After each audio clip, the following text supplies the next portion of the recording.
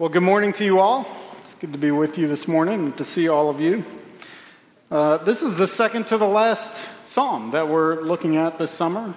Matt used the word penultimate last summer. I thought that was fun. But next week we'll close the series on the psalms that we've been doing, and we started with Psalm 1 at the beginning of June, and this morning we're in Psalm 13. And when we got started, one of the things I mentioned to you right when we were getting started is that one of the reasons the Psalms is so valuable to us is that they can teach us to pray.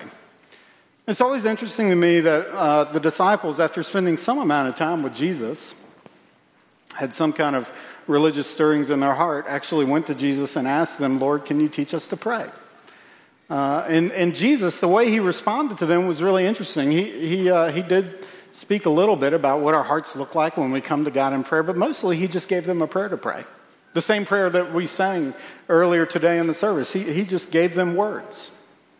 And as we look at Psalm 13, one of the things that we're looking at is a prayer that God has given us to pray, that David wrote long ago.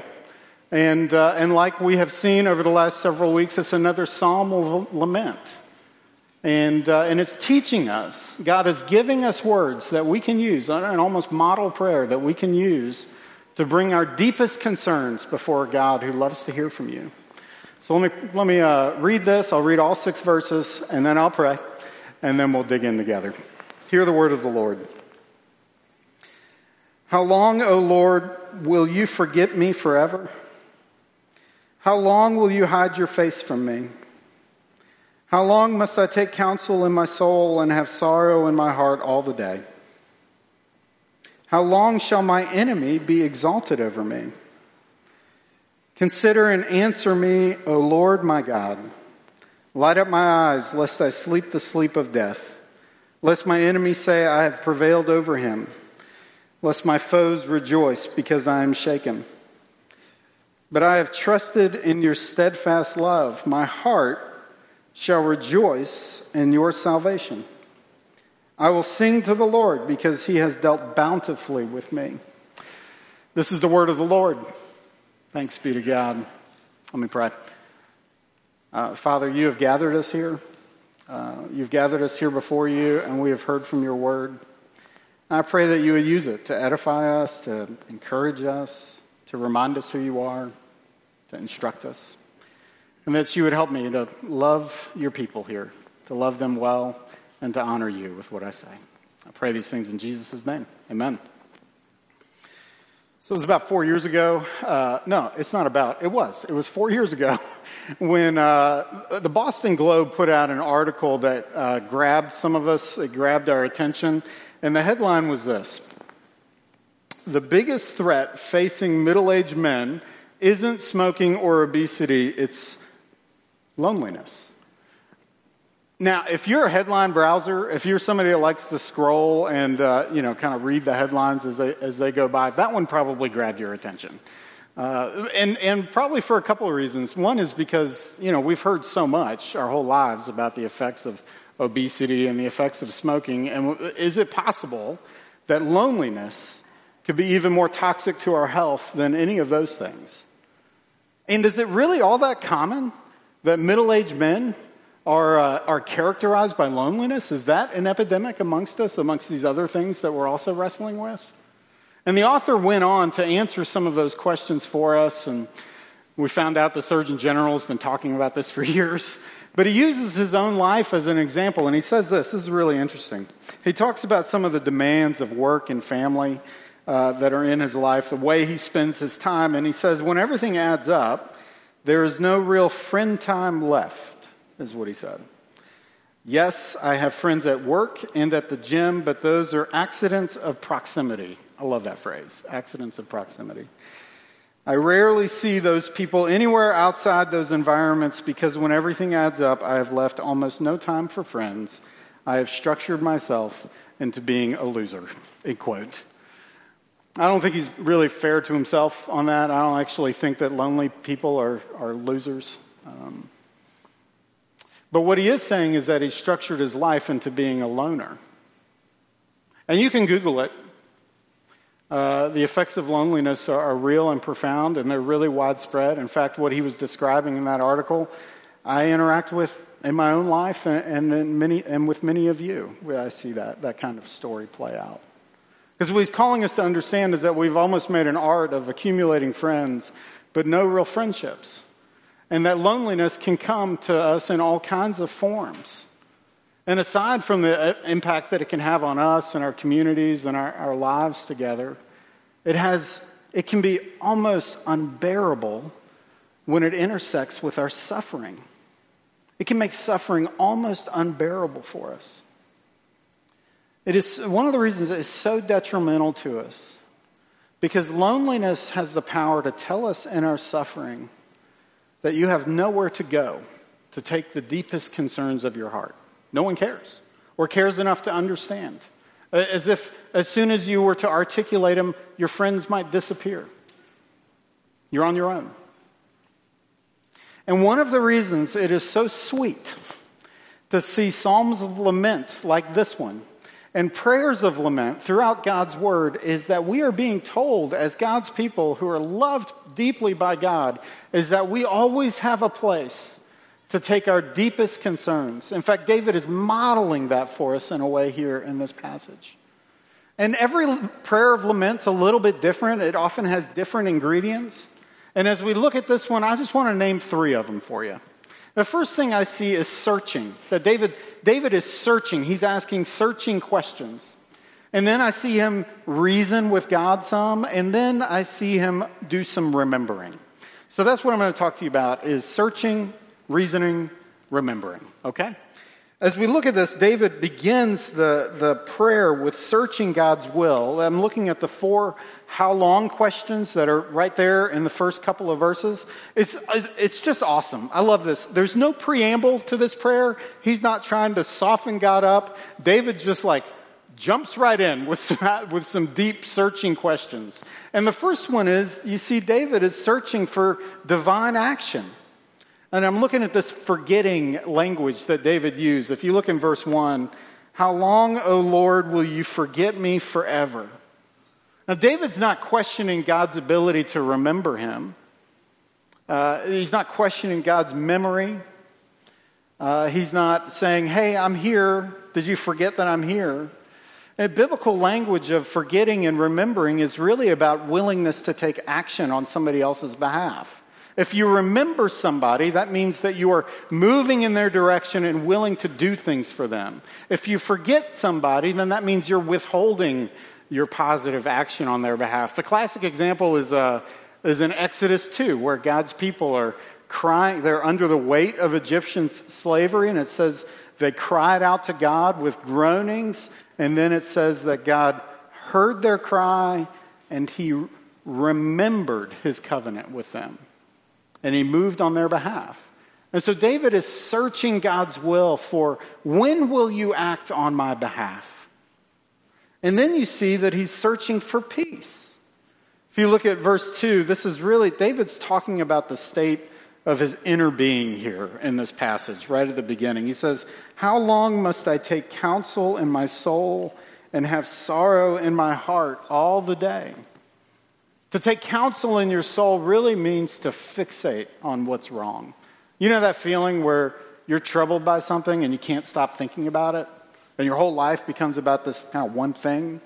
That's what David's describing. And taking counsel in my soul, and that kind of fixation is leading to just a description of overwhelming sadness.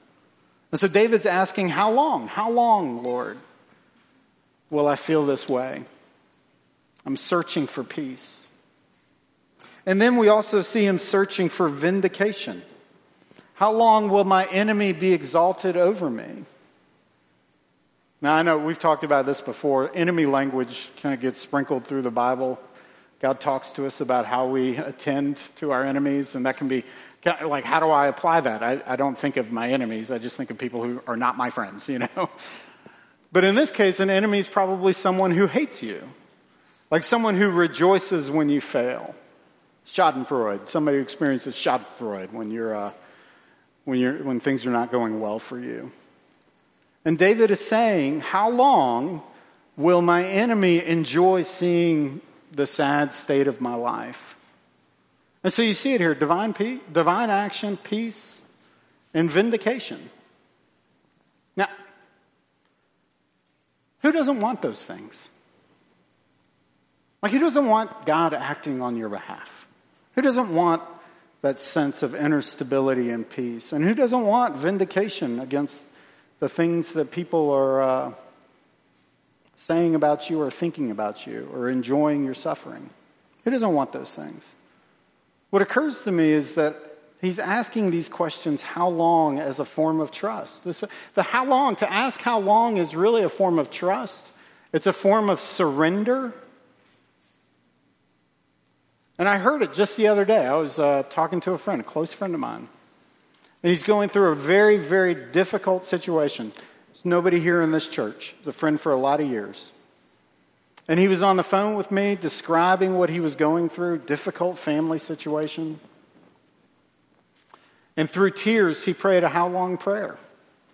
It was, I need your help. I need you to act on my behalf. That's the only way that this will find any kind of a positive resolution. That's what he asked. I need your help, and I don't know how much longer I can bear up under the weight of what I'm going through. That was a how long prayer that my buddy prayed. And it occurs to me that it's one thing to say those things out loud. It's one thing to think those things. It's another thing to say things like that out loud, isn't it? Like, it's extremely vulnerable. Let alone to sing a prayer like this in a congregational setting like this one, right? Because who do you share your deepest questions with?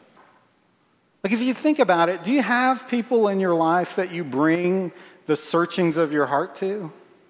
Well, if you do, you bring them to people who you trust. You bring them to people who you trust love you, can handle these things that you're wrestling with, will treat your concerns, your searchings with the honor they deserve.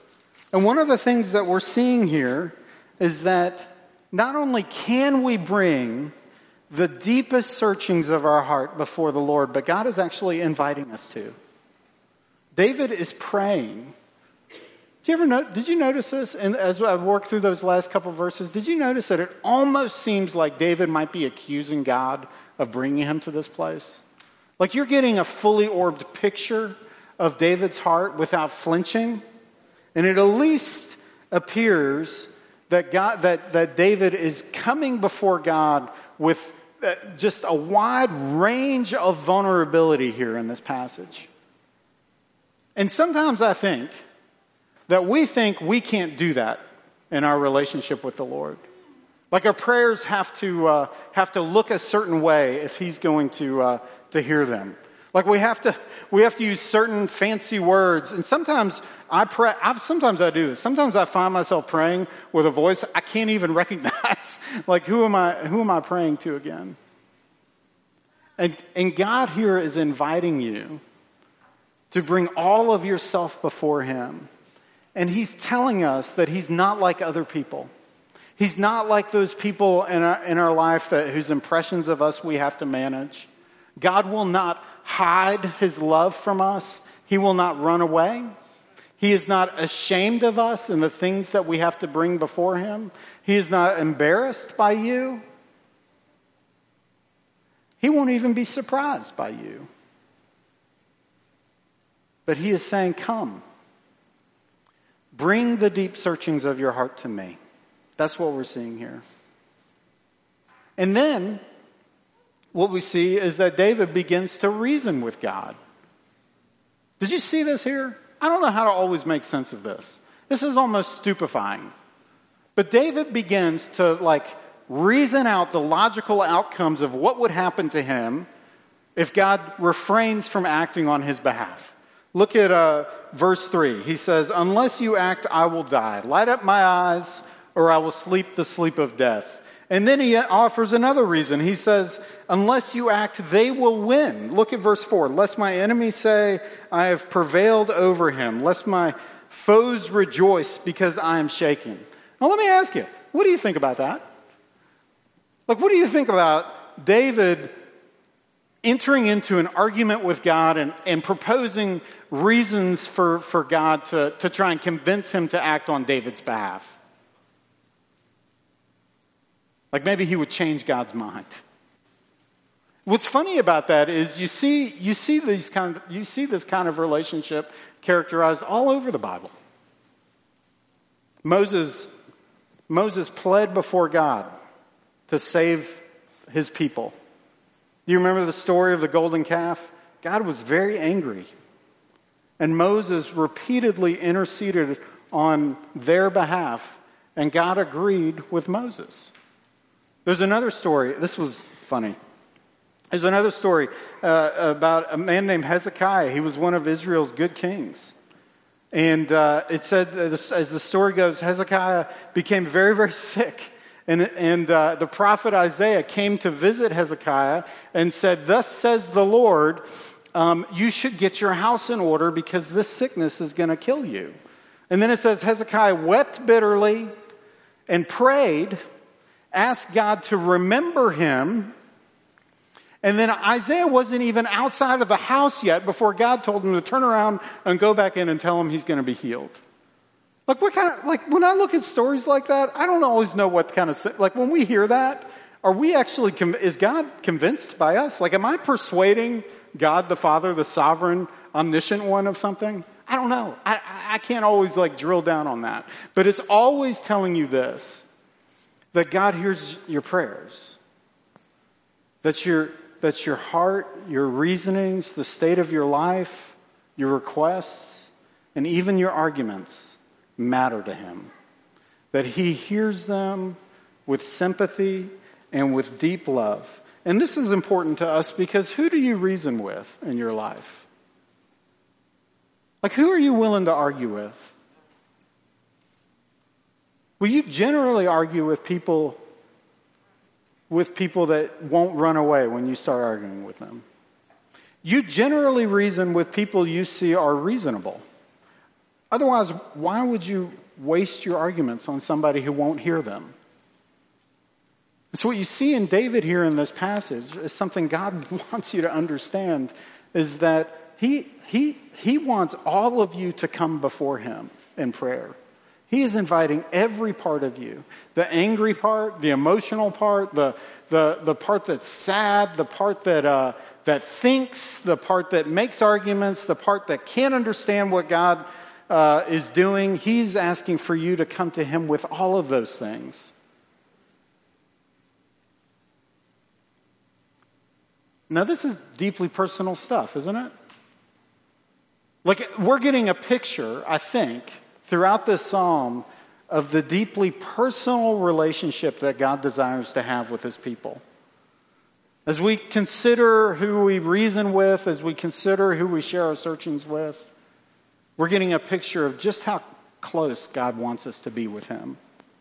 And in fact, it seems to me that it's in the searchings, that it's in the reasonings that leads David to be able to say these next couple verses of trust. He actually begins to remember who God is in this passage.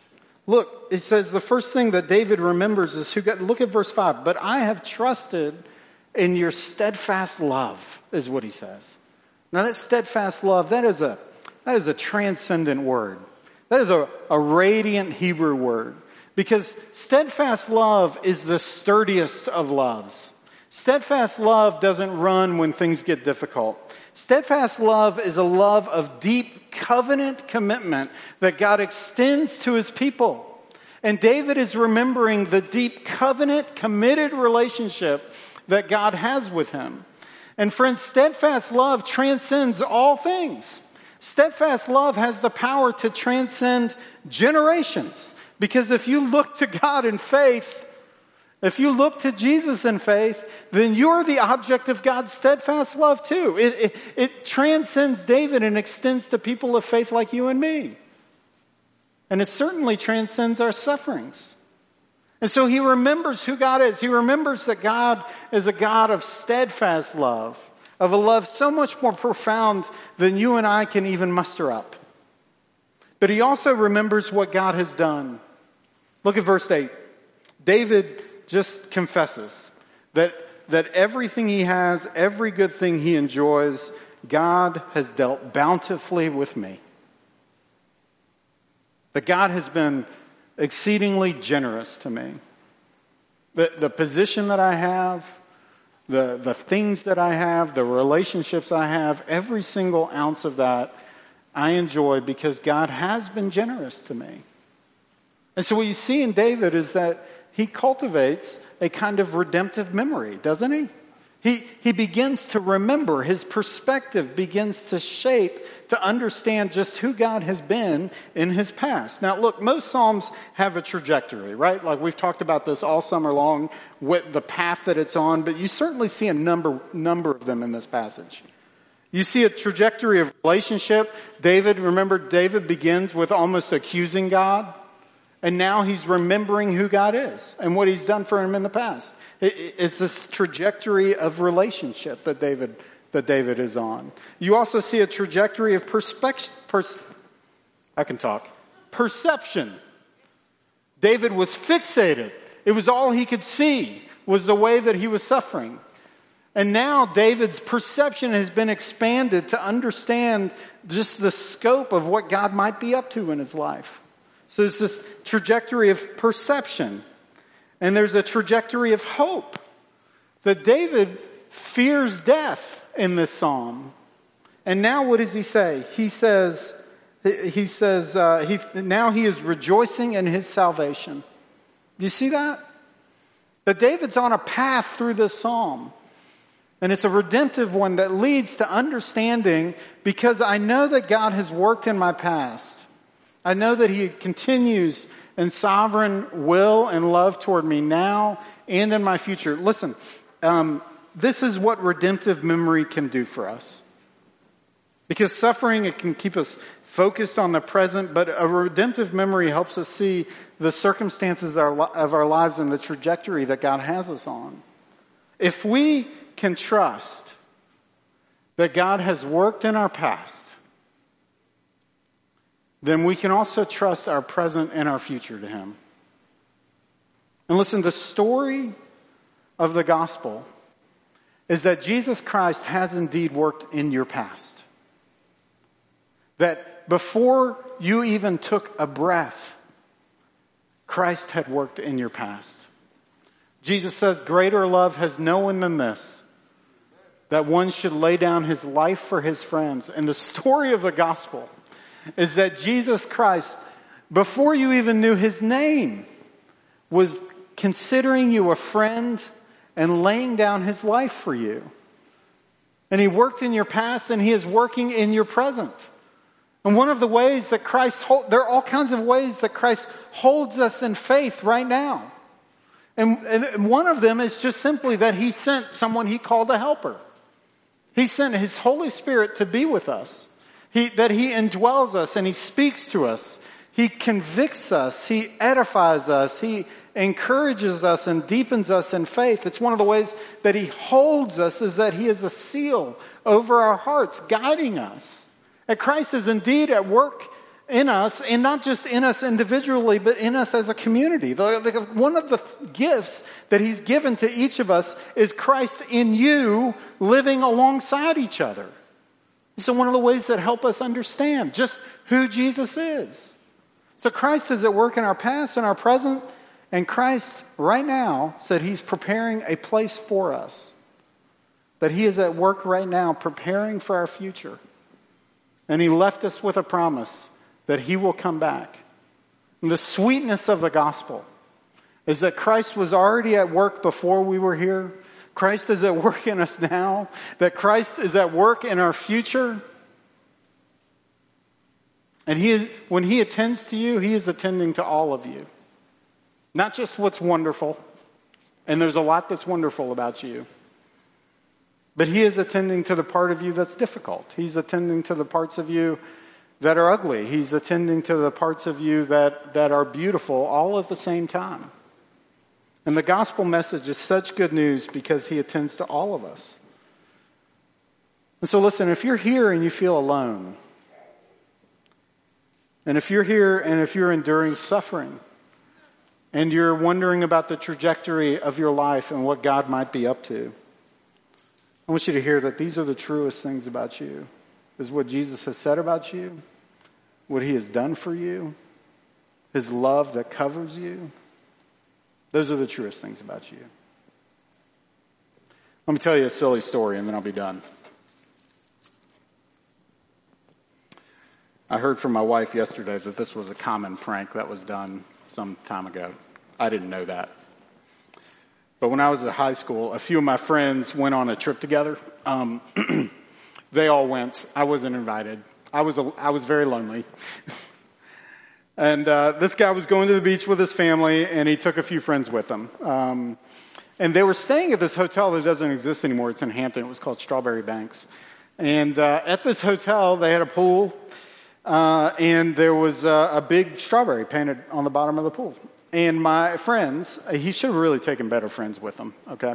I was right there. And but anyway, my friends told the guy who brought them to the beach that strawberry at the bottom of the pool was actually a scratch and sniff sticker.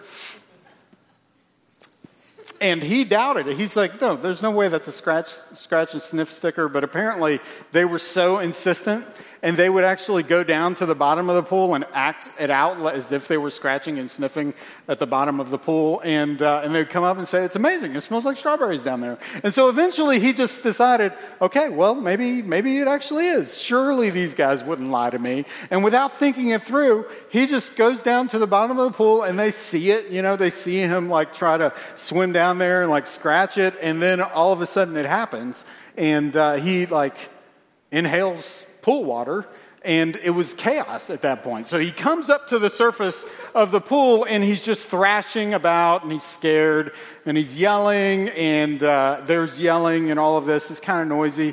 But there was one intelligible word that they all heard when during all that time, and he cried. It was because he cried out for his mother. Now, my friends, because they were the worst, they made fun of him for that. I mean, the worst. But you know who thought that was incredibly sweet? His mom.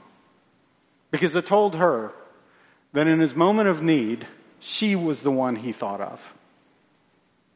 And listen, when we engage in lament, that might feel vulnerable, it might feel risky, it might feel scary. I want you to understand that you are crying out to somebody that loves to hear from you, that loves to hear the honest bearing of the deepest questions of your heart. That's what we're seeing in this passage, and that's really who God is. Let me pray.